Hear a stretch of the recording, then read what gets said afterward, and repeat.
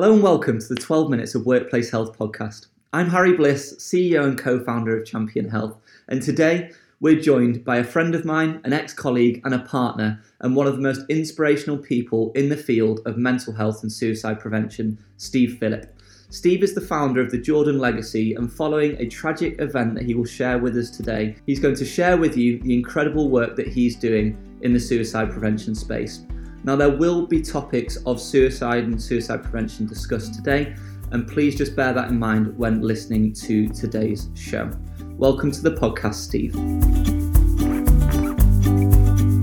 Hi, Steve. How are you?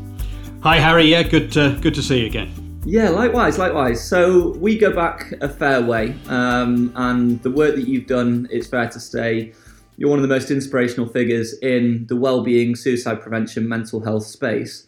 Would you be okay to just start off by sharing with our listeners about your story and why you do what you do in this space?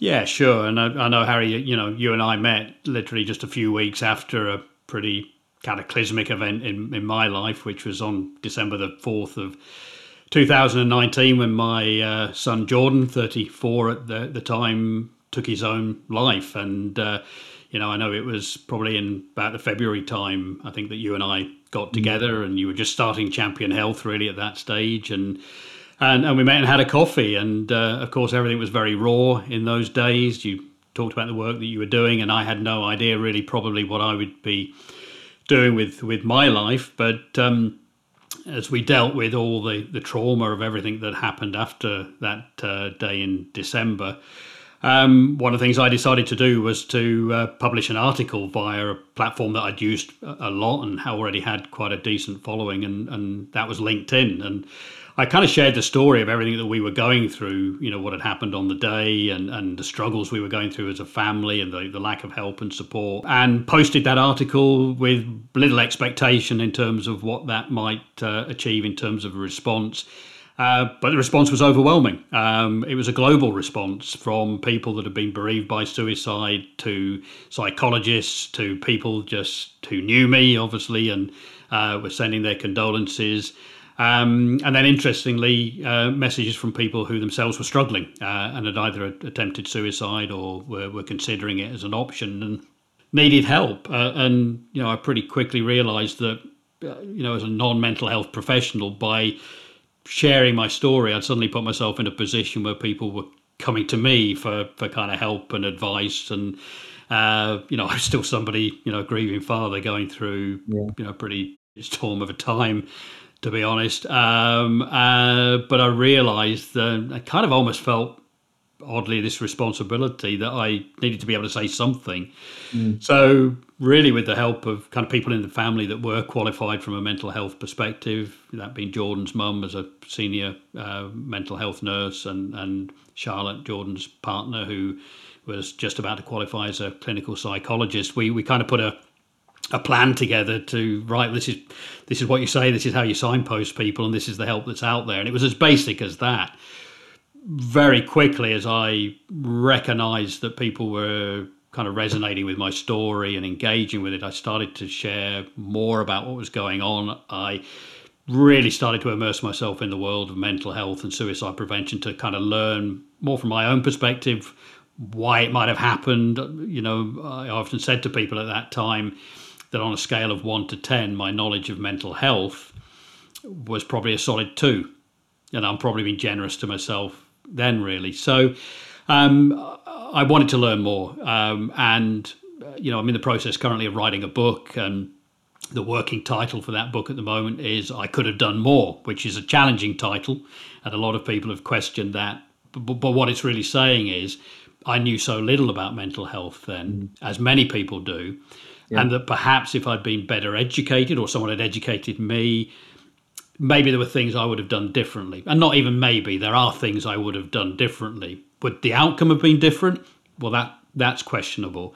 Yeah. So really what that led me on was a journey to start sharing my experience more and starting to share what I was learning from the professionals and the many people that I was starting to talk to online globally about the issues relating to mental health. A lot of that in the workplace, of course, as well. and just really how straightforward it could be to have a conversation with somebody and then listen to them and then be able to support them in some way, that anybody could do that and you didn't have to be a professional. And that led to me creating the Jordan Legacy, initially as a community interest company, which is about to become a full-blown charity. And that's really where the journey started. It's just remarkable, and thank you so much, Steve, for firstly the work you do, the energy you have. I think it's impossible to be able to measure the impact that people like you are having. So first of all, a huge thank you for sharing that story and for everything you're doing. There are some things that you mentioned around.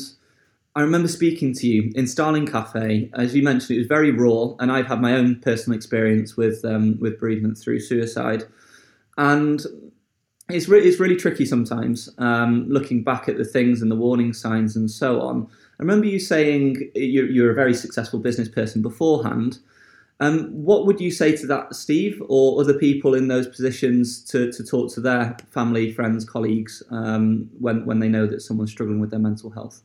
Yeah, I think firstly, we as parents, talking as a parent, but friends generally, I think we all lead busy lives, and sometimes even when we know there are problems, we're cautious of getting too involved. One, for intruding maybe on that person's privacy, or fear of receiving a pushback from them, but also we just get on with life sometimes, and we don't stop and listen enough. You know, I think about Jordan. You know, he was diagnosed clinically with anxiety and depression in 2015, so some 4 years prior to his suicide. His mother, a senior mental health nurse, clearly had concerns about his health and would regularly share that with me. And my way of dealing with that would be, okay, I'll give him a call. And I'd speak to Jordan. How you doing, Jordan? Yeah, okay, Dad. Yeah, I've had a bad day, good day, or whatever. But generally, we would have a conversation that certainly didn't fill me with any concerns. And I'd go back to his mum and say, I've had a chat with him. Yeah, he seems fine. But what I wasn't doing, because I wasn't educated and didn't know how to, or didn't really realise what this could lead to, 1,000,001 things, you know, I've considered now, is I would never really stop and ask him, how are you really doing? Okay, Joe, look, you've told me you're doing fine, you're doing this, you're not sounding overly great or enthusiastic about it. How are you really doing? And that was a question that I learned really early on in this process, was that we often ask people, how are you? And we take the first answer we get back. That's not good enough anymore. We've got to go in and we've got to ask that question again, and we've got to completely change the intonation of that question when we ask it the second time. And what we now know is, and I know now, is that if you do ask that question a second time in a different way, you're more likely to get someone say, well, actually, I'm not having the greatest of weeks or days or whatever. All right, tell me what's going on for you at the moment. Just explain a little bit so I can understand. And, you know, I would have had, and my advice to people is, we need to be making time to have those kind of conversations. I'm speaking to parents regularly, a number of times each week, who are approaching me saying, I'm concerned about my son, he's away at uni. This will resonate with you, Harry. Yeah. Had one yesterday. She's really concerned. He's isolated at the moment and just really struggling to know what to do. And so, you know, we're having these conversations about asking these questions. Literally before we came on air, I had a text message from a good friend, really concerned about a friend that I know as well there. And we've just been having a conversation about how to have the conversation, things that I would never have known about before. And I think this is why, you know, what I'm doing now through the Jordan Legacy, just one of the strands, is to say, if mental health issues affect 1 in 4 of us in this country, if suicide is the biggest killer of men under 34 at the moment, outside car accidents and any other illness, there is no excuse for any of us not to be educated about mental health. I'd say it's more important than physical first aid, because you're more likely to come across someone with a mental health problem than someone who's fallen over and bashed their head in the street. And I think that's what my kind of message is to everyone. You need to understand, just in case, because none of us ever expect to get that call or that knock on the door. And I've spoken to too many people, and do regularly, who get that knock on the door, who would never have dreamt it would ever happen to them. I think that's a really clear message coming through, Steve, in terms of that. So thank you for sharing that. And asking twice is huge. My personal experience, as you know, at university, as you mentioned, I really struggled with my mental health, and it took my tutor to ask twice about my mental well-being, and it led me from bottling things up through to opening up, and that changed my life. So I really resonate with that. In terms of the work that the Jordan Legacy are doing, can you just share a little bit more around the workplace, the community, policy? I know we've only got a couple of minutes left, so that's a challenge, and how can people get involved as well? Because I think if I have more time, I would love to get more involved. Yeah, it's just, I mean, I've taken on this beast of a project, really, which, I was fortunate to partner up with some really good people in the early days and start to understand more about what the zero suicide community was doing globally. And one of the things I got to learn very early on was that we can't rely simply on governments and the NHS and the systems and processes there. That you need in communities and workplaces a really effective ground-up strategy. And that means that everyone, not just HR in the case of a workplace, that everyone is taking responsibility for the mental health and well-being of those around them. And that's about culture. That's about changing the culture of a community, about changing the culture of a workplace, and everyone recognizing that they have a role to play. So we can have mental health first aiders. That's great. That's a role and a responsibility, but it's a huge responsibility to put on sometimes one person. Why should HR be the only department or person to have to deal with mental health? Why can't we all be trained and all have the knowledge and the experience to look across at another desk or have a conversation with someone at a break time and know what to say and the questions to ask? So the Jordan Legacy works around 4 areas, 4 layers really. It works with communities, so from sport clubs, we're working with football clubs at the moment, to local small businesses, to community groups. We work with workplaces, large and small. We're just about to start work with a large cargo air freight company. And I'll be going over to Bradford next week to work with a small engineering firm. We're working with the design and construction industry to look at how suicide, the access to be able to take your own life, can be designed out of buildings, car parks, bridges, all kind of different scenarios. We're looking at the digital world and how tech can be, with your own company, Champion Health, and the great work you're doing there.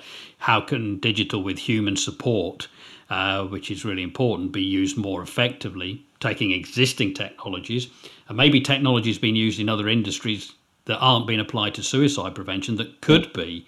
So, we're very early stages still, but we've taken on this kind of huge role. This year particularly, we're going to be working very closely with schools and colleges, with the likes of people like Johnny Benjamin, working very closely with Johnny. And we just come off a meeting where I'm cautious of sharing too much information, but we are going to be announcing a major national campaign called the Baton of Hope. We've already got some pretty high profile people wanting to engage with us in the discussion here, but all I can say at this stage is it will be a nationwide event. And if I can give you any teaser at all, think of the passing of the Olympic torch 2012. I'll leave you with that thought for the moment. But it's pretty massive project. And, everybody and anybody can get involved with this. So we'll be communicating much more of this through our various social sites in the coming weeks. Excellent. And if anybody wants to get in touch with Steve, look up the Jordan Legacy, look up Steve Phillip on LinkedIn. You're very active on LinkedIn. Your content's fantastic.